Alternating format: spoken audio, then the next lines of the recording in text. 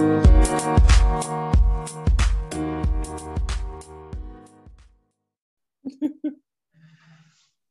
guys, welcome to another edition of the Inside Scoop. My name is Neil Crawford. I'm your host, and I'm also the founder of Anytime Soccer Training. Last year, we talked about this series that we were going to do within the Inside Scoop called Raising the Whole Child. And this is part of the Raising the Whole Child series. Now, if you're not familiar with the Inside Scoop, it's a podcast dedicated to helping parents learn about the soccer pathways that would be available to their child if they live in another city around the world. But in addition to that, I offer my own personal opinions on different things regarding youth soccer and life.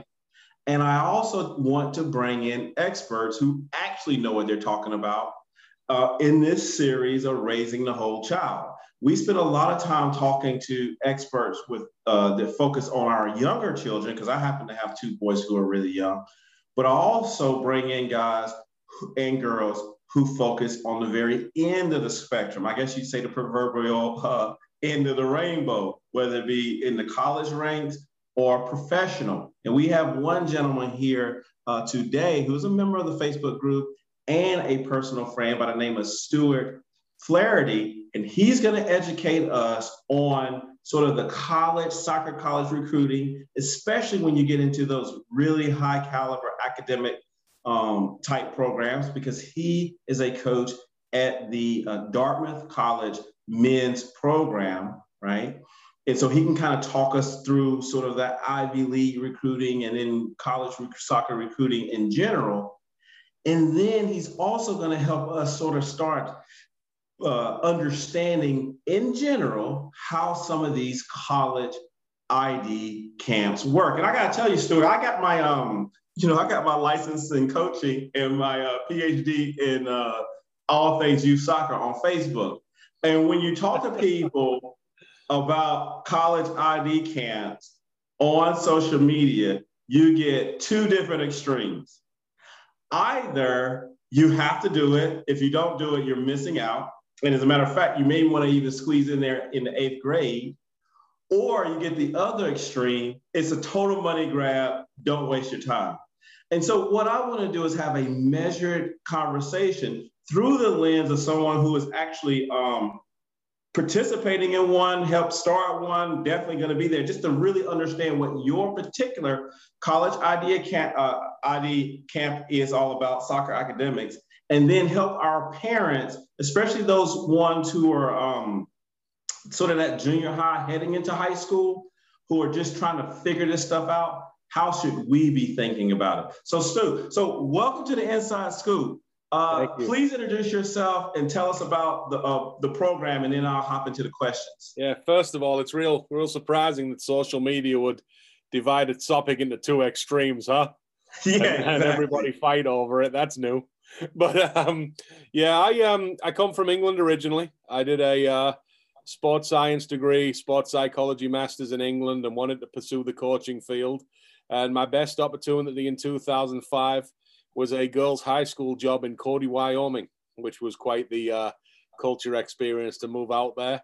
And have since in the, I feel old, in the 16 years since the Cody job, I've worked in MLS Youth Academy, PDL, which is now known as USL League 2, NCAA Division 3, Division 2, Division 1, and any incarnation of 10 or 20 youth leagues at the premier and academy level in different regions. So I think what has really helped me in the college recruitment is I've seen both sides. I've recruited for Division 1, Division 2, and Division 3 schools, and I've also sat there as the college liaison for the Portland Phoenix Premier Club in Maine for 8 years and helped kids go Division 1, Division 2, Division 3 on the outside looking in, if you will. So I've very much looked at this from both ends of the glass. So you talked about coming over here and starting off in high school and then working your way through the ranks, and that's very interesting. But what brought you to the States in the first place? So being honest, it wasn't America as such. It's my reality in England was I was a full-time teacher. I was teaching sports psychology at Loughborough College, and I was a part-time coach. I was working 50, 60-hour weeks teaching and marking and lesson planning. And then I was doing 5 sessions and a game a week. And I really loved the coaching. I did, but I had to work all day to get to the coaching. And, you know, what life gave me an opportunity in Cody was to move over to America on only a 6-month contract. So it wasn't a lot of security, but to put all my time and energy into coaching a team. And I just remember thinking, you know, I'm up until midnight here doing sessions. I'm up on a Sunday night watching the game back on video. Like, imagine how well I could do this if that's all I had to do. And that was really the attraction. I applied for jobs in Australia. I applied for jobs in England. I applied for jobs in different parts of Europe. I applied for jobs in America. But yeah, the best opportunity the world gave me was Wyoming. I was very grateful for it, and we've capitalized on it, and I've enjoyed it here. But I don't think, if I'd be being honest, if I told you that plan A was to come to America and make this happen, it's kind of, you know, how the path that I've been sent on. Yeah, and we share that in common. I lived in London for over a decade, and it was the same thing. I went over there for a 1-year contract. Next thing I know, I came back with 2 kids and a wife. So I get it.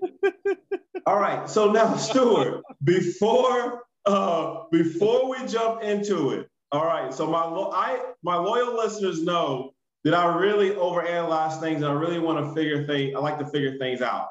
Yeah. I just did a podcast, okay, where I effectively said or argued or put out there that you can't compare U.S. youth soccer. You can't make a one-to-one comparison to U.S. youth soccer and the prices that we pay for pay to play to grassroots in the exact same way. And what I argue, and it's based on nothing, that's why I want to talk to some people who may have some perspective, and then we're going to jump into the show. Sounds like a fair argument, but keep going.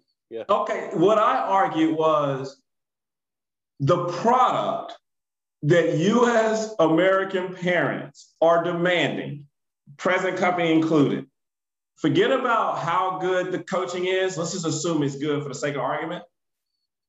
The product that we're demanding is academy level training for your average kid. I argue this is not something that parents in England, it doesn't even cross their mind. You're exactly right. Yeah. Yeah. So let me just say this. It's not even in a judgmental way. It's just that they don't perceive this as something that you would pay for. They only look at it as you're going to play for your local team. And then if they notice that, oh, you're really into it, or a coach notices it, they might talk to the parents and say, why don't you come and do a trial with the academy? But it's not something that they would formulate and say, I'm going to pay money for this 4-day-a-week program that's going to be in all these different tournaments, and I'm going to get some of the best coaching. You're exactly right. I mean, there is a big illusion. I mean, I started playing soccer at 8. I was probably in college before I had video analysis, part of my coaching experience. I was probably 17 before I had a coach that was fully licensed by the FA. And I would say the first decade of my playing was 80, 90% volunteer parent coaches, very limited drills, very run-of-the-mill drills, and then over 50% of the session being supervised gameplay. And another huge cultural difference in England is there is good coaching available. Like where I'm from Middlesbrough. So you've probably got 30, 35, 40 teams like South Bank, Mask, and, you know, whoever. And Middlesbrough's just better than them. Nobody competes with Middlesbrough. Nobody tries to play against Middlesbrough. Nobody tries to take players from Middlesbrough. Everyone's well aware that if your player is good enough, Middlesbrough will come and get them. And then when Middlesbrough comes and get them, that's celebrated within the club. So when you get to Middlesbrough, you get top-end coaching by coaches who are paid in a Middlesbrough academy that runs at a loss of about 300 grand a year. That is less than 1% of the kids in the area. Now, the thing is with America is inclusivity is big.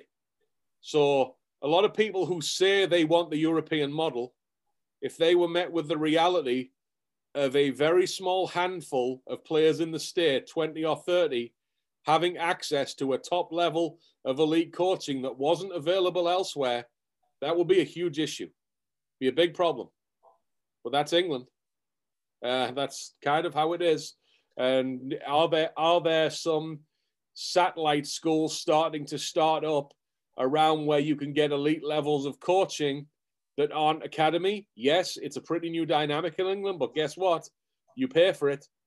So now you got England going on the road towards the USA, while the USA is trying to head down the road to what they think England is.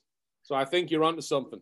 Yeah, so I effectively said, I explained this to my son who listens to the podcast in the car. I said, listen, the challenge that we have is our top. So if we were in England, all you and all your friends, y'all would be playing rec for $100 a year, a season. Pretty much. But it would be really, really competitive. And me, Mr. Ultra Dad, would be coaching. And your coaching would be good, but it would be based on me investing so much time learning, and then I would have played, right? So that's the difference. That's the difference. Yeah. And it's a hard thing. It's no right or wrong. It's just a cultural thing that's just so different. Yeah. And I don't know how the biggest obstacle, Neil, is a widely accepted belief about how things are in England when things aren't actually like that in England. So essentially, you're chasing a ghost when you're looking for the ideal system, you know?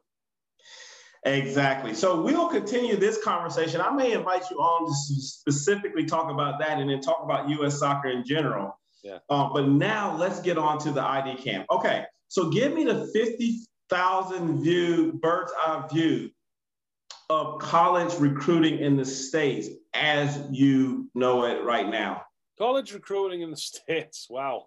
That's a lot of different things, right? Because there's different kinds of recruitment. And people don't want to admit that because everyone has kind of the way they want recruiting to play out. And you want the coach to come and knock your door down and identify you. And then, you know, you live happily ever after at your dream school. That's a real small percentage of kids that happens to. And there is a belief that, you know, that's the good kids and then the bad kids have to go knocking. Well, I did a podcast myself for My Psychology with Noah Paravicini 2 days ago. And Noah is a professional now. He plays for Charlotte Independence. And Noah says in the podcast, I can even send you the soundbite if you want to put out on your Facebook. Yes. But he came to the Dartmouth ID camp because he didn't play academy. And he found that the schools that he wanted weren't coming to find him. So he made a real effort his junior year to go out to these schools. So I met Noah at the Dartmouth ID camp when I was coaching Bates in 2014. And Noah went out to the Washington Huskies ID camp. And all of the D1 schools that Noah got interested in, he drummed it up himself because he was fortunate enough that he had the time and he had the means and the resources. And he went and he put himself on fields in front of these coaches. But they didn't come to his games and they didn't come and find him. And if he was waiting on the schools that to come and find him, it was a handful of D3 schools in his area. And this is a professional player, Neil. You know, and another experience I have is Wyatt Omsberg, who's, you know, decoration-wise on paper, Dartmouth's best ever player. Wyatt played for me at the Portland Phoenix in Maine. And there is a perception that club soccer in Maine is not that good. So Wyatt was always battling that. So Wyatt ended up coming to the Dartmouth ID camp. And I was here all 4 days. And he was treated a certain way in the first couple of days. And he was taken much more seriously in day 3 and 4. And Wyatt is now a 2-time Ivy League MVP. He is a first-round MLS draft pick. And he's a 4th-year MLS pro who started for the Chicago Fire last weekend. This is a kid who had to come to a camp to get noticed. And this is a kid who was told no by more than 20 D1 schools. So there really is no college pathway. You know, it takes some real persistence and it takes some real resilience and it takes some real acceptance of reality. And what I say is, don't go about this of identifying people like me or you or who you think might know and say, what levels are you going to play, D1, 2, or 3? That's a very limited way to do things because people are wrong. You know, and if think about the most scouted league and the most advanced scouting metrics I've come across is the NFL. And how many times in that draft is the best player the first player picked? Not much, yes. Man. Not much at all. So now you're going to go to youth soccer who watch less and study less and start getting human opinion on where your son might play, I would suggest that's limited, or your daughter. So you should be going to the tournaments, going to the games, going to the leagues.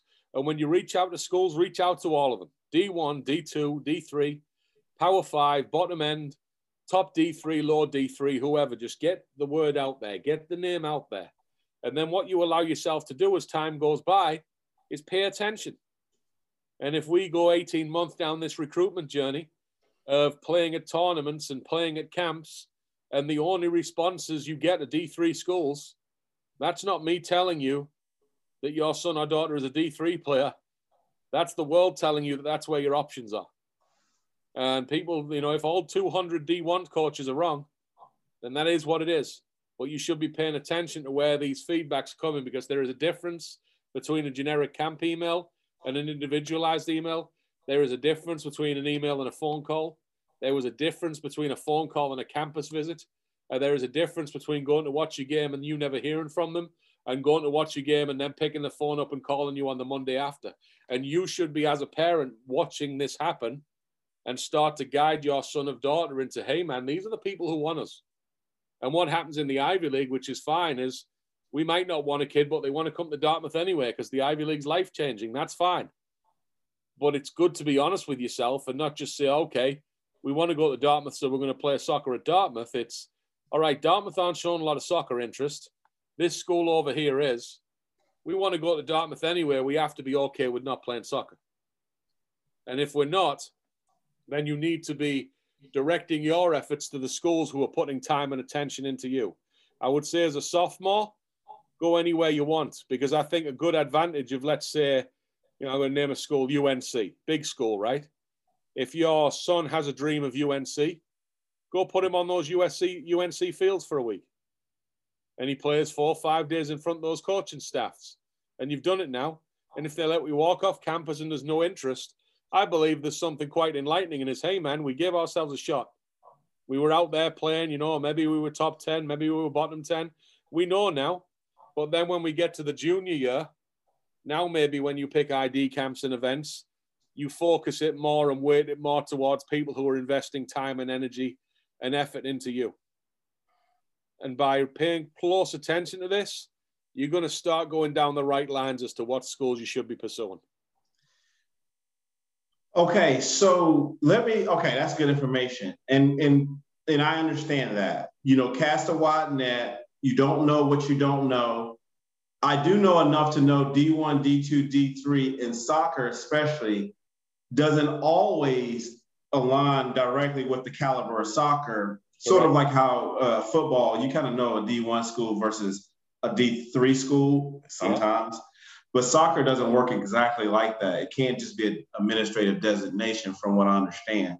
So don't just say I got to go to D1 or nothing else. No, I mean, what I see, because I was a D3 head coach, remember? I was in the NESCAC, which is, you know, it's with Amherst and Tufts and Williams and Middlebury and Bates and Borden and Colby. It's outside the Ivy League, some of the best academic institutions in the country. Yeah. And I didn't have any problem getting high level players to want to go play at Bates College and turn down low-end mid-major D1s because of a vastly superior education. So it's definitely not all the good players sign D1 and then the rest trickle down. There's another dynamic of playing D2 where between international financial aid and academic money and merit aid, there is often a situation where a D1 school might offer a kid a 10% scholarship athletically, and a D2 school might be able to make school almost free. So then you get people picking D2 when they've got the ability to go D1, but the life situation is better D2. So yeah, there's all kinds of moving pieces that move us away from this reality of all the good players in D1 and all the good players in D2 and all the third level of players in D3.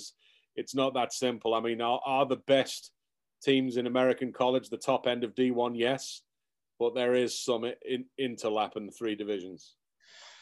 Okay, so let me deal with some blocking and tackling for a second. Your freshman year, what in general are you doing as part of the recruitment process? And it could be as simple as nothing. Yeah, not much, man. Not much. Your freshman year, Think of it through the college coach's eyes, right? You know, they're recruiting juniors.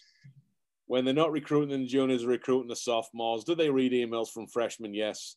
There's not a lot of urgency, man. There really isn't. So I would say I always go by the foundation and then what you can add to the foundation. The foundation your freshman year is, and the reason I say this is a lot of parents don't manage to do this, keep the presence, keep the focus, keep the enjoyment, have them enjoying the game and getting better. Because if you introduce too much anxiety of the college process, everything I've just said gets watered down. And you see a lot of people go, oh, yeah, that's cool, I get that, but this. And the last thing you want is anxiety. The last thing you want is your son or daughter worried about something that may or may not happen 3 years from now. Yes. You know, and because it's a dangerous slope. You know, what we battle in college as coaches is we want players to treat practice sessions the same as the games. Treat preseason games the same as midweek games. Treat midweek games the same as Ivy League games. Treat regular season games the same as postseason games. So it's this constantly reining in of focus. And if a kid has went down a 4-year road where they've always kind of put everything into their soccer, but not really, because when they get to college, they're going to really try then. You kind of mess up the mindset of a player early doors. So keep that presence, keep that focus, keep that enjoyment.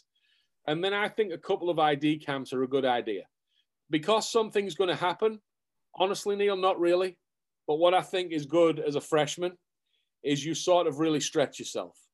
Yes. You put your freshmen in an environment where they're running around there with juniors and seniors who are hyper psyched up, and they've got all these external factors like college coaches with the logos on and the clipboards and these, you know, every kid on their team is somebody new. The venue's somewhere new. A lot of these stresses, they see them early. So then 2-3 years in the future, when they're now in the recruitment window, they've become very much desensitized to that environment. And also when you go back down from that environment back to your club practice with a freshman, things will slow down a little bit. Certain type player might seem a little smaller, maybe not quite as fast, not quite as intimidating. And I'm always a believer in that. There's not the fluidity in America that there is in England, but I'm a big believer in moving kids up ages and bringing them back down, exposing them to higher levels of competition and speed and strength, and then bringing them back to have some success with it. And I think on a small scale, ID camps do allow that. And there is a very real energy about these kids when they're in a showcase environment. Okay, so that's good to know. All right. So freshman year, focus on the foundation and focus on what you can control and enjoy the game. You got all your life to worry, and coaches aren't going to be able to focus on you that much. Not really. At that age. But then, okay, now sophomore year, what are you doing? Sophomore, honestly, it's not that different. Honestly, it really isn't. Like, you're definitely getting watched more sophomore year, but like we're probably investing most of our time now at Dartmouth into recruiting juniors. Right now, we're watching sophomores, but 80-90% of our recruiting time right now is taken up by juniors. But when we sign this junior class, which is probably going to be finished in the middle of August, we don't start from fresh. We don't have a blank slate and we start adding sophomores to it. We clear aside the junior class and we've already got a Google Drive full of sophomores that we've seen at a camp somewhere, that have been on campus, that we've watched in a game. So you can, it's not, does being on that list first mean you're going to sign for Dartmouth? No. But it is not without value to be ahead of the game and already on that and already performing at the level that you noticed. And I say Dartmouth, but the more schools that have you on that list, the better spot you're going to be in. So it's an exercise in patience of, well, you know, you say reach out to these schools and I'm doing it, but nothing's happening. You don't know that nothing's happening.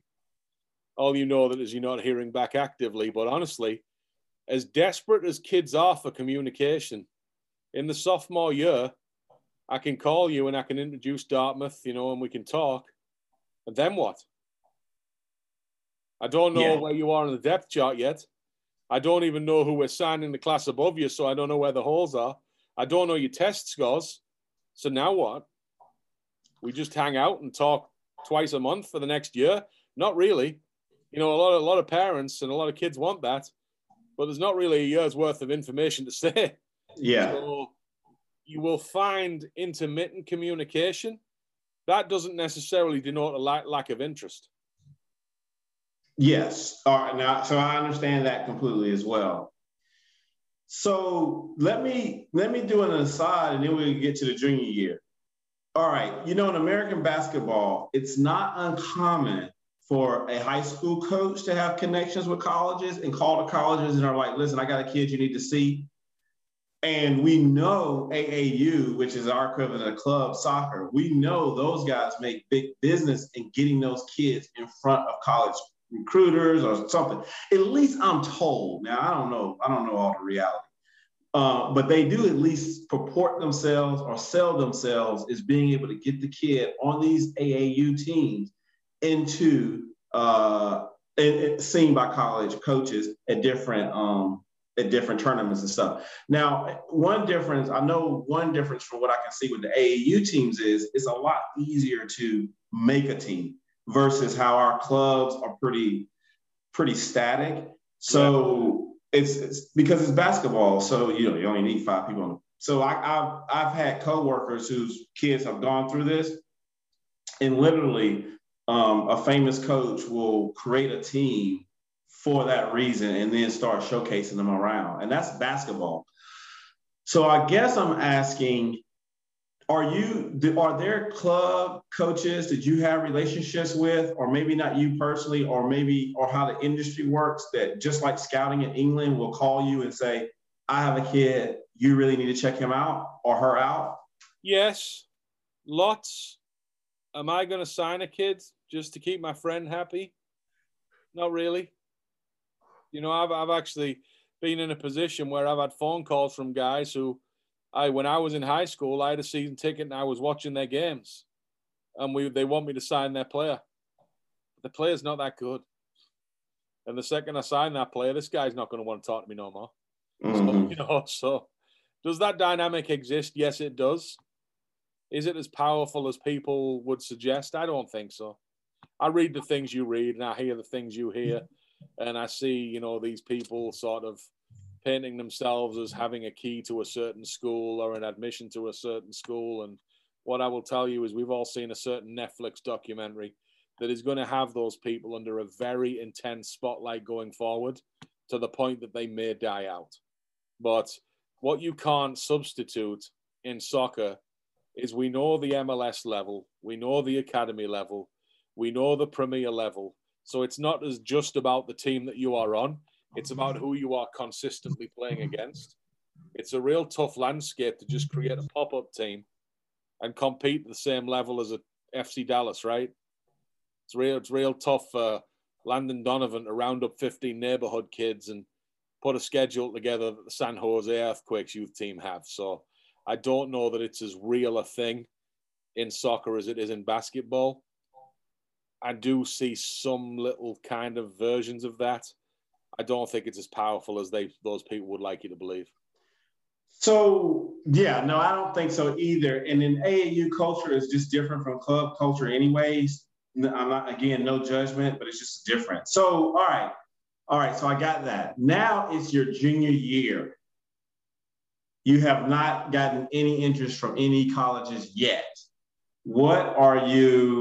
But you're really good. Let's assume for this control for that, you're good. You're a Division I caliber player. The parent is not completely crazy. We have something. What are we doing intentionally to get you the best shot you can get? Things should be happening in junior year. They should be. You should be sending out at the start of the year, here's my name, here's my grades, here's my club team, here's my league schedule, here's my tournament schedule, here's any camp showcase schedules. Get that out en masse at the start of the year. So let me interrupt you there. Are you, as the student and the parent, sending out those individual emails? Are you hiring an agency? I guess I don't know exactly how it works. Do it myself. I would copy and paste it. A big thing is, when you get your league schedule and it's kind of the Got Sport link or whatever, yeah, send the link. And the reason I say that is when they change the field, and when they change the kickoff time and when they reschedule the game, if you've copied and pasted your schedule to 50 schools, you now have to go do that again. If you sent the link and they click on the link, all the changes are made within the link. Same with the tournament schedule. Send the link from the tournament website. Here is my schedule. When they change the kickoff time, when they change the field number, when they change this or that, you're now not under the burden of having to tell every school that what you just sent them is false information. Always send the link. Does that make sense? No, it definitely does. So then let me cut you off. So these are cold calls at the moment. Yes. And presumably you're including your video in there. Yes. Yeah. And I'm going to ask you a dumb question, which is actually not hard for me. You're telling me kid sends you cold email. You click on the link of their video and you're like, wow, okay, he has some potential. Then what do you do then? Do you invite them? The next thing I do, yeah. In case of watching a video, we need to see him live. Okay. I look through the rest of the email. What tournament is he at that we're at? Then that email gets dragged into the file for that tournament. And then when we go to that tournament, the start of the week, I open that file. I get every kid's email that we've watched and liked the video.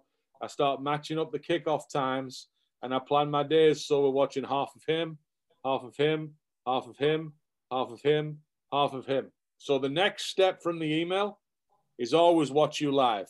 Now, what a lot of kids want to do, and it's a waste of your time, and to an extent a waste of mine, is you want 8, 9, 10 different interactions before we watch you live. Why? Why would you drive hundreds of miles to visit the school if it's a soccer thing before we've watched you live, knowing all along that as soon as we see you live, we may or may not like you? And it kind of sends a bad message if you have a great amount of anxiety as a player or a family that you want all these things to happen before we see you play. Why is that? What are you worried about? You know, so you gotta be somewhat calm here. You're gonna be like, here's my schedule, here's where I play, come watch me. And then after people have seen you play, everything changes. You either get your answer if they stop hounding you, or they start to want your grades, they start to want you on campus, they start to want to have conversations. Maybe you sent a lengthy resume that didn't get read in the initial email because it was one of 100 emails, but now they've liked your play, so they're going to read it in depth, and they got some questions. That email is almost like fishing bait. You cast the rod out, they come watch you live, and then you're going to start getting your bites. So then, and is that where the ID camp comes into play as well? Because that's an opportunity to guarantee they're going to see you live. The ID camps are supplemental, right? Like, you don't want to see a kid at your ID camp and have him never play again.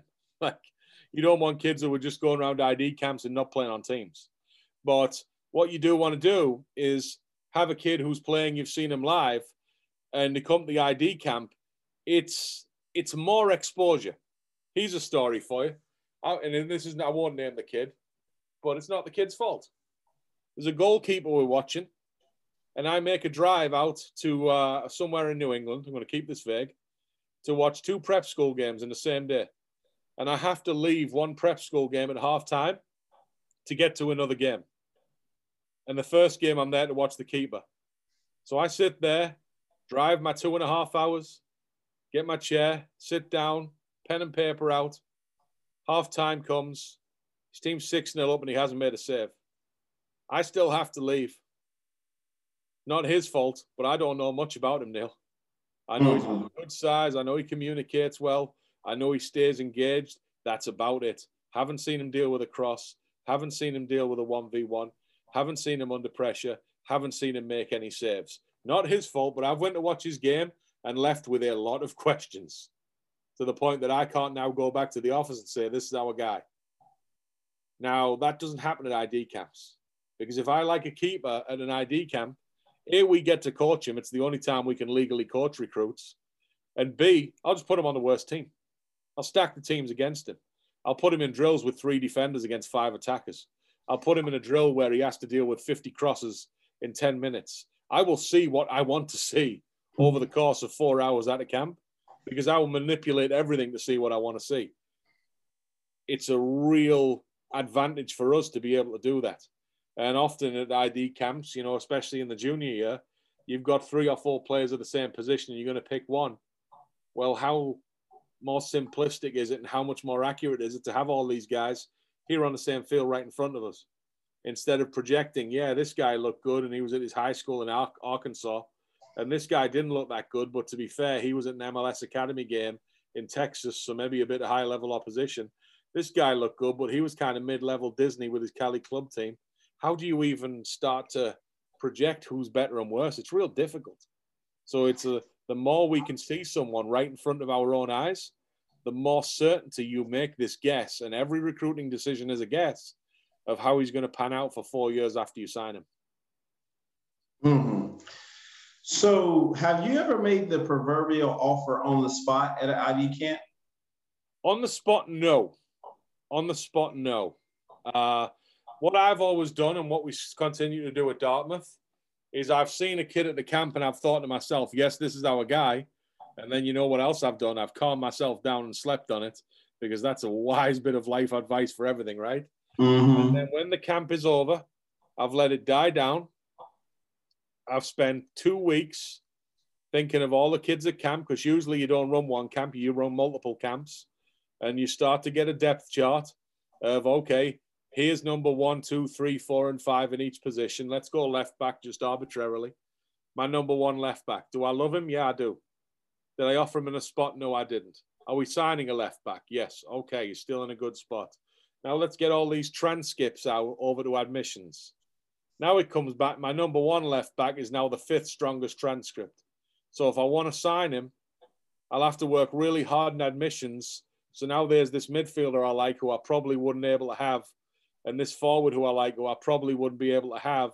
So maybe I can now go with the 2nd or 3rd best left back who's much stronger academically and also have these 2 players on top. Now it starts to get complicated. And now you've got 3 coaches in the room usually with different opinions, throwing them around and arguing. These things take a long time. You know, usually we will finish our last ID camp. Well, I know not usually. Like this year, it'll be August 6th. Probably going to be 2 or 3 weeks between August 6th and the first round of offers going out.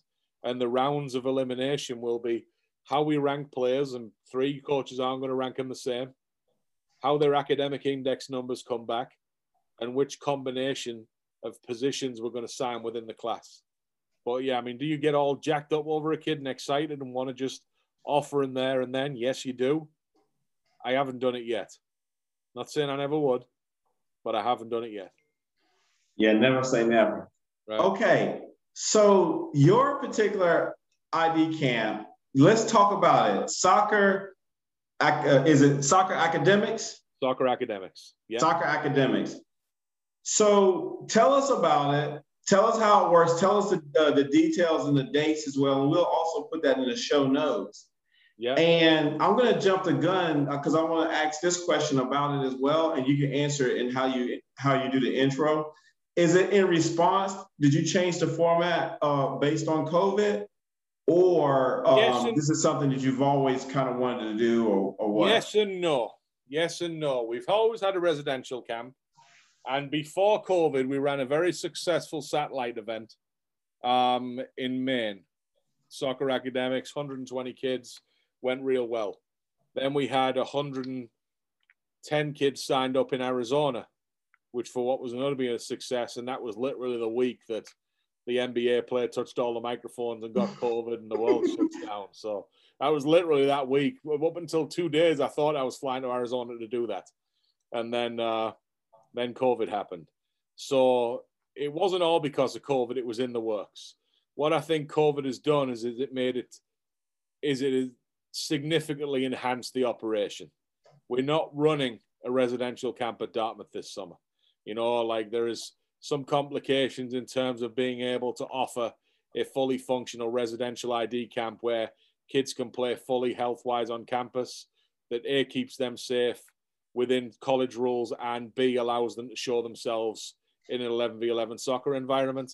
And we're also unconvinced that parents around the country want to send their kids to live in college dorms right now with 200 kids that they've never met from different parts of the country. Yeah. So there is no residential camp. So what we've done is took that soccer academics model and we're going to run it in 10 different states. So our ID model is going to be 10 different one-day events in different areas. It has a slight disadvantage in terms of the kids don't see campus. We don't get them for quite as long, and we don't get to have our 4-day trajectory of events. But it has an advantage in terms of we're going to you. So I think within the markets that we're hitting, we're going to get a greater range, a greater number, and a greater level of player rather than waiting to see who can travel to Hanover, New Hampshire. Okay, and so when does it start, and what are some of the dates? And I'm presumably it's on your website, right? Yeah. So the 7 sites are confirmed on the website now, and the 3 that aren't, we're just waiting on times and dates of field. And as soon as that is, solidified, they'll go out there. So I'll read you the outline now, and I'll send you the link. July 1st, Lewiston, Maine. July 7th, Marlborough, Massachusetts. July 12th, New Jersey. July 14th, Hartford, Connecticut, and that's at Dillon Stadium, home of Hartford Athletic Pro Team.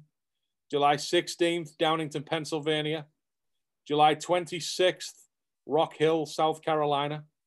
And then late July, dates TBA, Raleigh, North Carolina, Atlanta or Marietta, Georgia, and Tampa, Florida. And the final event will be August 6th in Scottsdale, Arizona. Oh, wow. So that's a straight up road show. I used to work in banking, and now is one of our things. Like, you literally be on the road. So you guys gonna get some miles. So I happen to be from a very small town. Oh, I see the link. So I'll post the link to it in the show notes, post it on the Facebook group. I'll pin it to the top of the youth soccer coaching group. And, we just want to get the word out there. And then I know Buford, he'll really help promote it as well. So I happen to be from a town called Clover, South Carolina, which is adjacent to Rock Hill. No way. Funny enough, right? So yeah, and Rock Hill has grown exponentially. Yeah, and then I live in Cary, which is adjacent to Raleigh. So I'll probably see you at one of these just to check it out. And if you see me bring my 11-year-old to try to get a head start, don't call me crazy, but I might introduce you to him as well. Make sure you bring us a T-shirt when you come down south. I will. I actually think this is going to be the beginning of bigger things. These satellite programs, you may end up teaming up with some of the other schools. And I happen to have gone to a HBCU. I went to Morehouse College, and I actually see this as something that maybe even our HBCUs can start doing in terms of recruiting. They may already do it, but where you leverage resources and you meet the people where they are at. So for the folks who are listening on audio, even though we're going to link it in the show notes, let's go ahead and say the name, the URL of the website. www.socceracademics.com. Okay, so Soccer Academics. And man, so this is great. All right, so we talked about U.S. soccer a little bit. We talked about soccer here, and I'm comparing it to the UK. We really got a bird's eye view of how the recruiting process works. What I took away from it is in the 9th grade, focus on your craft, focus on your academics, focus on the foundation so that you have something to work with. Focus on the things you control, and don't stress too much about it. Sophomore year, you may start floating out some emails. You may visit a few ID camps as well. That way you can get the jitters out. That way you can kind of see sort of where you stack up against. You're going to get exposed, presumably, to some of the top players in that area, right? And then you'll be able to take that experience back to your club, and hopefully you'll be better for it. So I heard that. Then I heard junior year, especially if you're talented, you really need to be on the grind. You need to cast a large net with your emails, include some good video in it. Don't expect, a 10-page letter back from the coaches. But if you are of interest to them, they will. Now, clarify this. Do you then reach out to them and say, hey, we notice you're going to be at this tournament and we're going to be there, or Here's they what don't I know? would do. Send a email out to start the year with your league schedule on the tournament schedule. Yeah. And every single tournament, there's another reason to reach out. Here's the tournament. Here it is. Here's my game schedule. Every league game you play, tournaments, everyone's there, right? You get hundreds of schools of tournaments. But league game, local teams. So if you play a game in Raleigh, schools in and around driving distance of Raleigh, it's reasonable they might come out for a one shot. So you just email those schools. Okay. And if you play a game in Atlanta, you just email those schools. So you're in a position where you can always, without being repetitive and redundant, consistently reach out to schools. And again, if they're ignoring you, is everyone ignoring you, or is this one school ignoring you? And, usually just focus your attention to where you're getting reciprocation, where you're getting energy back. You'll have a more productive experience, because it's okay to be ambitious. But if you're going to knock on a door for 2 years and your primary strategy is to cross your fingers and hope it still opens 2 years later, you'd be shocked how many people just take that strategy. It's not a wise one. These people are aggressive recruiters who are recruiting somebody. And if it's not you and somebody else is recruiting you, it's not a great idea just to automatically discard the school. Yeah, no, I get it. And you never know what you're going to, you may end up liking it as well. So now let's go to the end of the spectrum. I got 2 more closing questions on this. When is it too late? Like, okay, senior year, like, what are you doing? So you haven't been recruited. Senior year, it's never too late. We've all seen Rudy and there's walk-ons and this and that. But it's expectation. It's what do you want? If you want athletic money, senior year is too late. It's very unlikely that athletic money will have not been allocated to the class when the senior year starts. If you want admission support for Ivy League, senior year is too late. Our admissions departments require that information and those reads done well ahead of time. If you want to go to the school and walk on, and the coach has said that you can have a walk on and you get there if you get in by yourself, then fair enough. But just know what that is, and it's not always a fair fight walk on. If somebody has got athletic money, or if someone has been used an admission slot on and you outperform them, you might still not make the team, because if they've invested money in them and they've invested an admission slot in them, we're all well aware of how biased people can be and the consequences of admitting to such an error, that maybe the walk-on kid gets shortchanged. So I would say ideally most kids are going to be making decisions the summer of the junior year in terms of verbal commitments. Okay, so another question that I would have, and oh, by the way, I'm going to pose, I intentionally didn't ask all the questions that Buford from the soccer parent group asked, because I'm going to post his interview in the Facebook group, because so he asked a lot of good questions. So I do have one more specific one, which is, let's say you are like, you're lights out and you're on the cusp of being a professional. But, and I actually don't know exactly how to ask this, but I understand in England, right? So you get signed by an academy, right? So you're playing for Manchester United Academy. Well, and like, let me give you another example, a real example. Like, our club director's son happens to play for Atlanta United Academy. Yeah. So when he gets ready to graduate high school, if he plays for Atlanta United Academy, does he lose his NCAA eligibility? No. Or is there a situation where you can play 1 year and see, or play a year or something and see how you do? Atlanta United Academy is a youth team. That doesn't mean anything. That doesn't mean Atlanta anything. United 2 is their professional team. Totally different deal to the academy. If he played for Atlanta United 2 and receives only actual and necessary expenses, there are scenarios where you can play in that pro league before college. Now, when you get in college, you cannot go back and play in the summers in between. Little bit of a curveball, but that's what it is. So you'll get, I watched Jackson Gilman, who's going to Pitt, play for Philadelphia Union 2 against Hartford a couple of weeks ago. The summer before, I watched Adam Lundgaard, who's going to Clemson, play against Hartford for Loudoun United. So, but they're pro games. It's USL Championship professional games. But the academy, no, that's nothing to do with anything. Atlanta United U18s is no different compliance-wise to any U18 team in America. Okay. All right. So the youth system, you're youth. There is a window there where you can play professionally as long as you're just getting, I'll say, stipend for lack of a better term. Yeah, you're going to need to. Every kid would have to run that by the compliance officer, but it does happen every year. Okay, and then that kind of gives you an opportunity. And then if you're like really good, you may decide I'm going to pursue the pro route, yeah, or I'm going to go the NCAA route. Yeah. Usually, if you're really good and you're going to go pro, you know, and they tell you.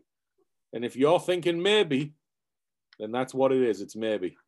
And that's where it might not be as good an idea to skip college. Yeah, exactly. Now, and then the final question on this, where do the international students play in this? And then we're going to talk about Facebook again, two extremes.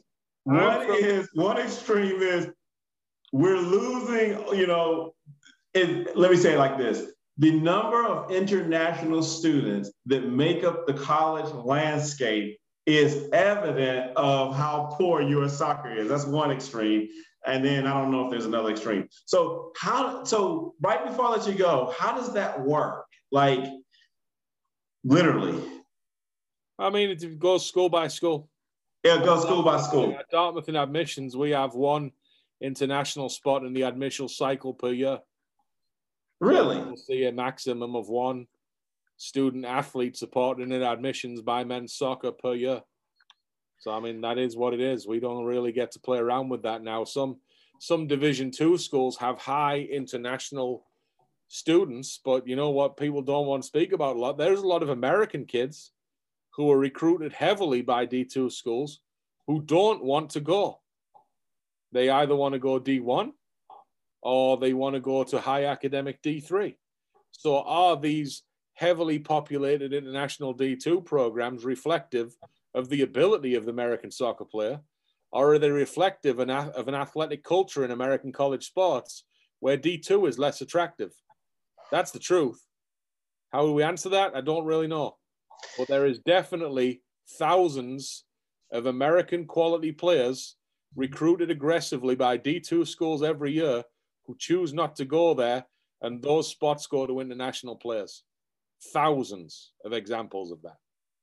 Oh, I totally see it. I mean, my sons are so young that it's embarrassing to talk about it, but I would definitely rather them go to Morehouse, right, on an academic scholarship than play, you know, it's so many variables, but just for the purposes of this, then go to the middle of nowhere to play soccer at a lower academic school. So I totally get it. Okay, and that's some good perspective. But what we're saying there is that's the highest concentration of internationals that you're going to see. But to directly pin that to the ability of an American player is extremely naive and using extremely limited information. Oh man, no offense taken.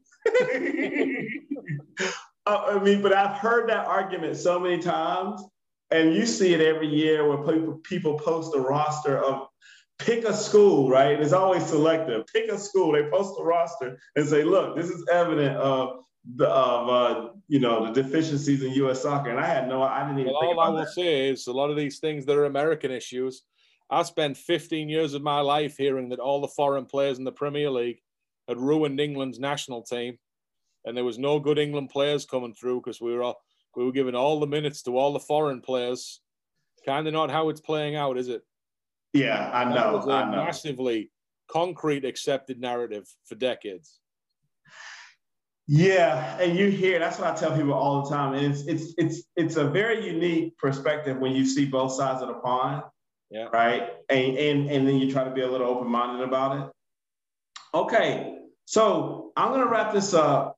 Neil Crawford, I'm your host, and I really appreciate you, Stewart, joining us. I'm going to post this in the Facebook group. I'm going to do a blog post as well. I'm going to put this on YouTube so people can find out about it.